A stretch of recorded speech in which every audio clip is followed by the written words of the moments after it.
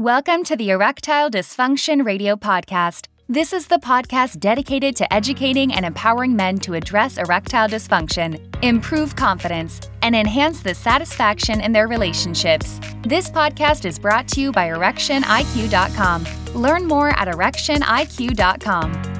Welcome to the Erectile Dysfunction Radio Podcast. I am Mark Goldberg, certified sex therapist. I am deeply passionate about working with men like you to help resolve their ED. Today we are joined by Dr. Justin Howman. Dr. Howman is a urologist with Tower Urology in Los Angeles, California. He completed a fellowship in male reproductive medicine and surgery and has published numerous articles and research papers on those topics. He is a champion of men's health and has dedicated his career to helping improve the quality of life for men. So today we want to explore what it's like working with a urologist to resolve erectile dysfunction during and after the COVID-19 pandemic. To get us started, can you tell us a bit about your practice? I am a urologist, as you mentioned, and with urology, obviously, urology is a very broad field. We deal with all types of issues with the urinary system, from kidney stones to incontinence to urinary retention, prostate issues, and cancers, the various cancers. But so I do all of that, but I'm specifically focused, or at least I'm fellowship trained in men's health. So essentially, I help guys who have difficulties having intercourse, achieving fertility. So it's a lot of male fertility involved, a lot of erectile dysfunction, testosterone management, and really anything sex related. That's a big part of my practice in terms of what I see. As a urologist, when someone struggling with erectile dysfunction comes to you, what is the standard diagnostic and treatment process like? You can't treat everybody the same. So some patients will come in and they have horrible erections and they're not too bothered by it. And other times, some guys have, their erections are almost perfect, but they're very bothered by it because they're not perfect.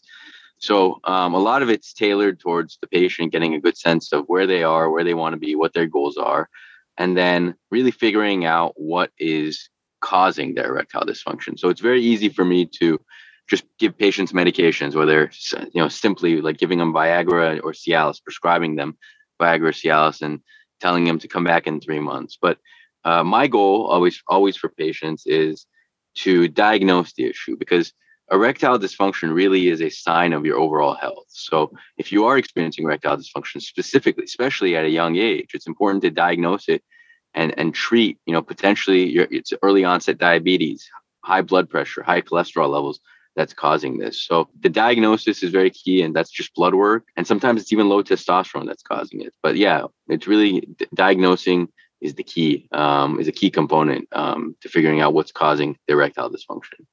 And I would gather that the diagnostics will dictate what the treatment procedure would be. Is that correct?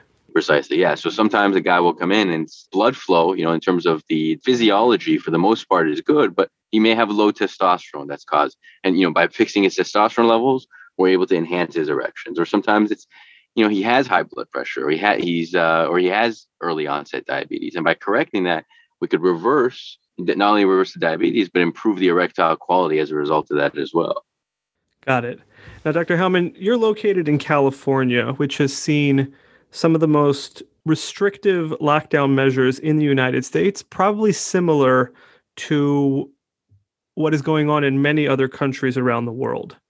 Has that had a measurable, or at least a corollary impact on the occurrence of erectile dysfunction in otherwise healthy men?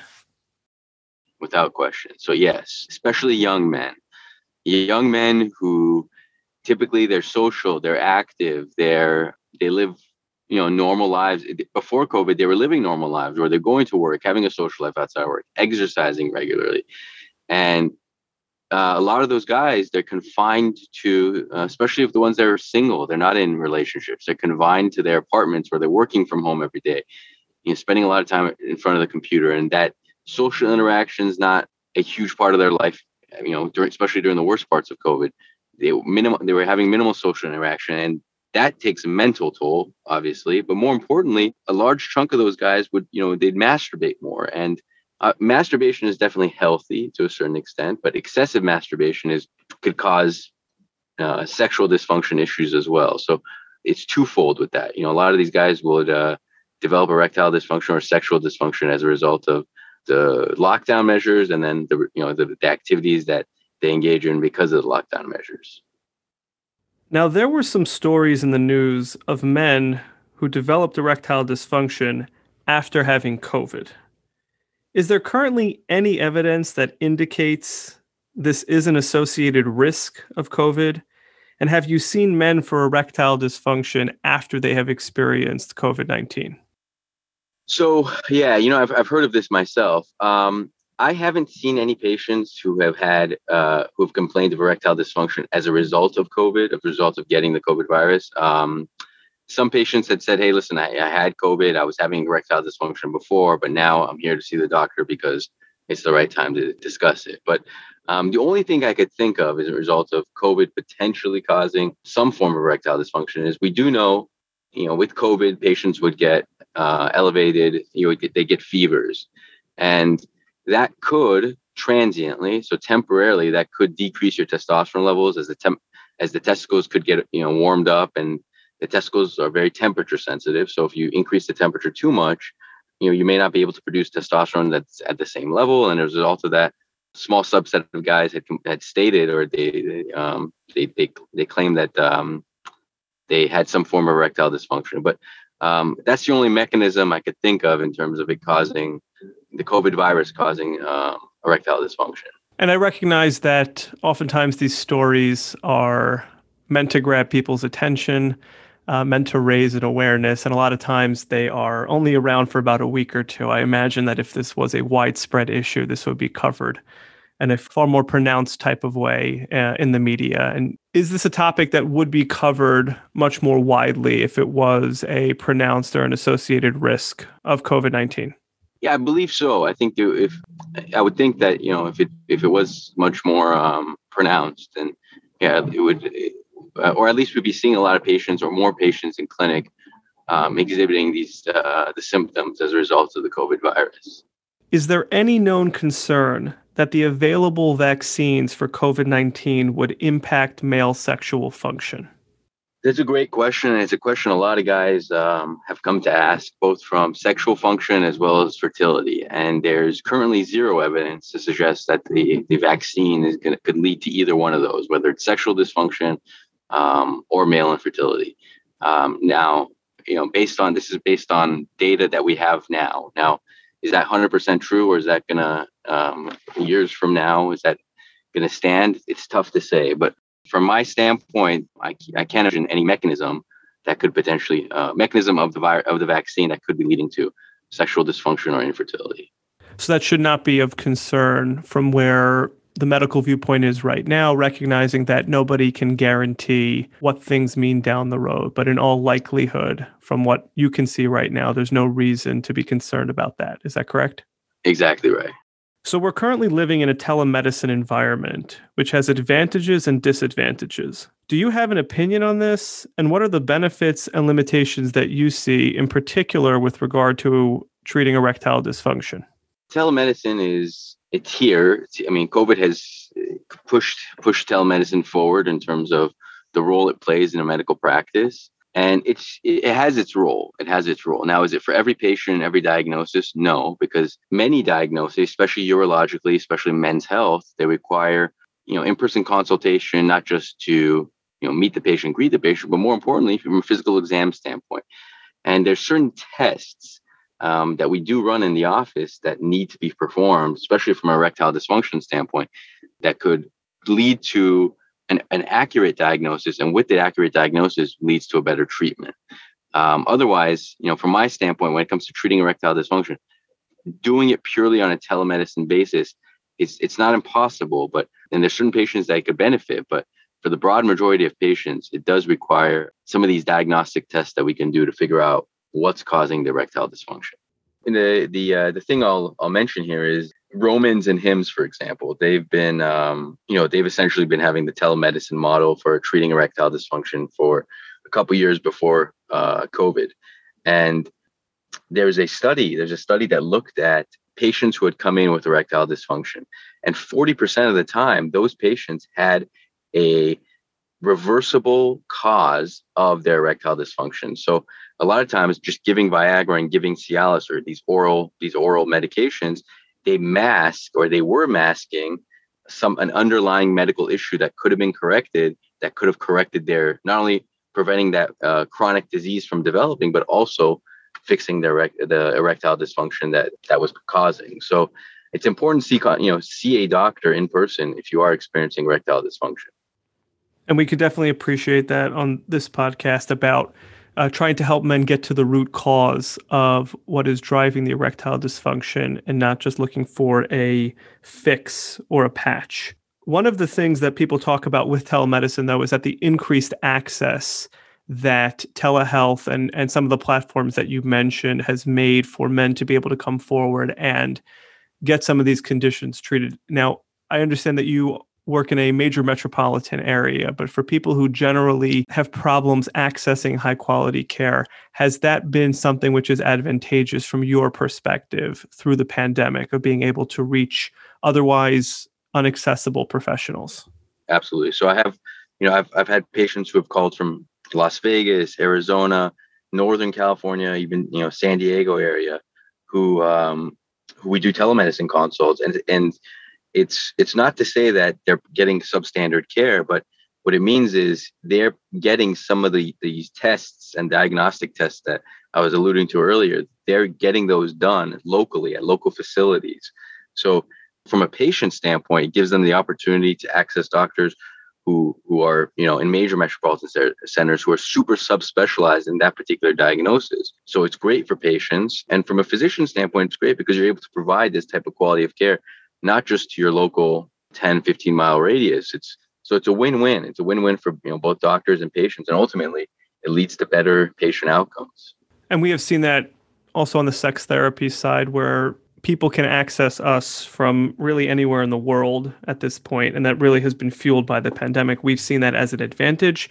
And we also understand that on the medical side, if you're going to work with a professional, having access where you are to the tests that may be necessary is going to be an important component of your treatment. Exactly right. One of the focuses of this podcast and our website, Erection IQ, is the role of the brain in the erection process and ED. As a urologist, what do you see as the role of the mind in erections? How common is it that erection issues are caused by or worsened by mental aspects like performance anxiety and relationship issues?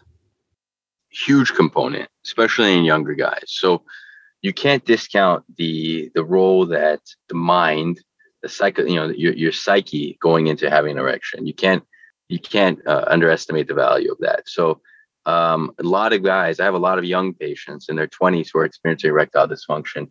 And obviously I want to make sure that the physiology makes sense. Everything is okay from an anatomic standpoint. So hormonally, their nerve function's okay. The blood flow to the penis, you want to make sure all those things check out. And many times, broad majority of times, all of that physiologically, they're great, but it's in the mind. So a typical story is a guy he'll have an erection, or he'll have a long night of drinking, try to perform that night. He's unable to perform. And the next time he's trying to perform, he'll remember this, and just a little bit of stress associated or a little bit of anxiety associated with that. He'll remember that previous time. It leads to a poor erection this time. And then, as you can imagine, the third time, fourth time, and it's this vicious cycle as the erections just continue to get worse. And that's all in the head, right? It's all the psyche. That's where sex therapy is wonderful, because sex therapists, their role is to break that cycle and reestablish that brain-penis connection. And as a result of that, they're able to achieve better erections. Now, every man experiencing erectile dysfunction is different and unique, and the treatment plans will vary. Is there a most common intervention or treatment that ends up as a satisfactory solution? So I'll always tell patients, I promise you some way, somehow you will have an erection, a good, satisfying erection. It all depends on how aggressive you want to be as the patient. So most patients, about 70-80% of patients do very well on the oral therapies, the more common ones, the Viagras and the Cialises. Again, 70-80% will do well on those. If those that don't, we advance them to slightly more invasive therapies. And these include injections, gels, shockwave therapy, which is a newer therapy, and sometimes even stem cell therapy, platelet-rich plasma therapy, and then sometimes even surgery with penile prosthesis. So tons of options available. But yeah, to answer your question, most men do very well. At least 3/4 of men do very well on the oral therapies. Got it. What have you learned from the many men that have come to you who are dealing with erectile dysfunction? How common it is. How very, very common it is. Every man will experience some form of erectile dysfunction in his life. And, I've learned that most guys are very scared to talk about this. And I get it. Obviously, I'm a guy and I get it.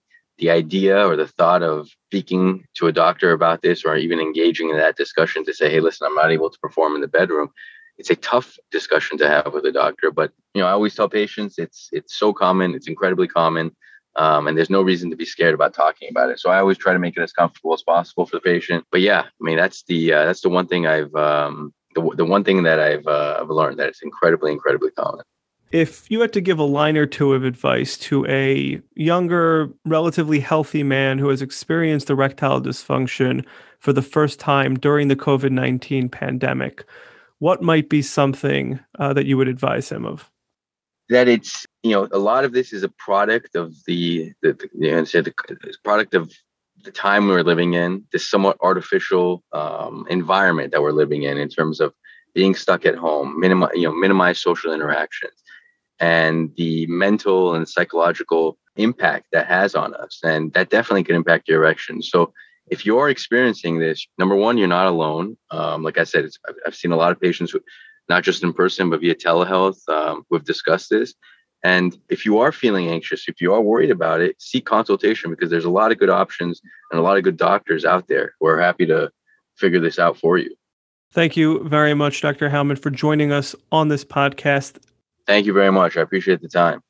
Thanks for listening to the Erectile Dysfunction Radio Podcast. For more information on today's topic and understanding how the mind impacts erectile dysfunction, please visit erectioniq.com. That's erectioniq.com.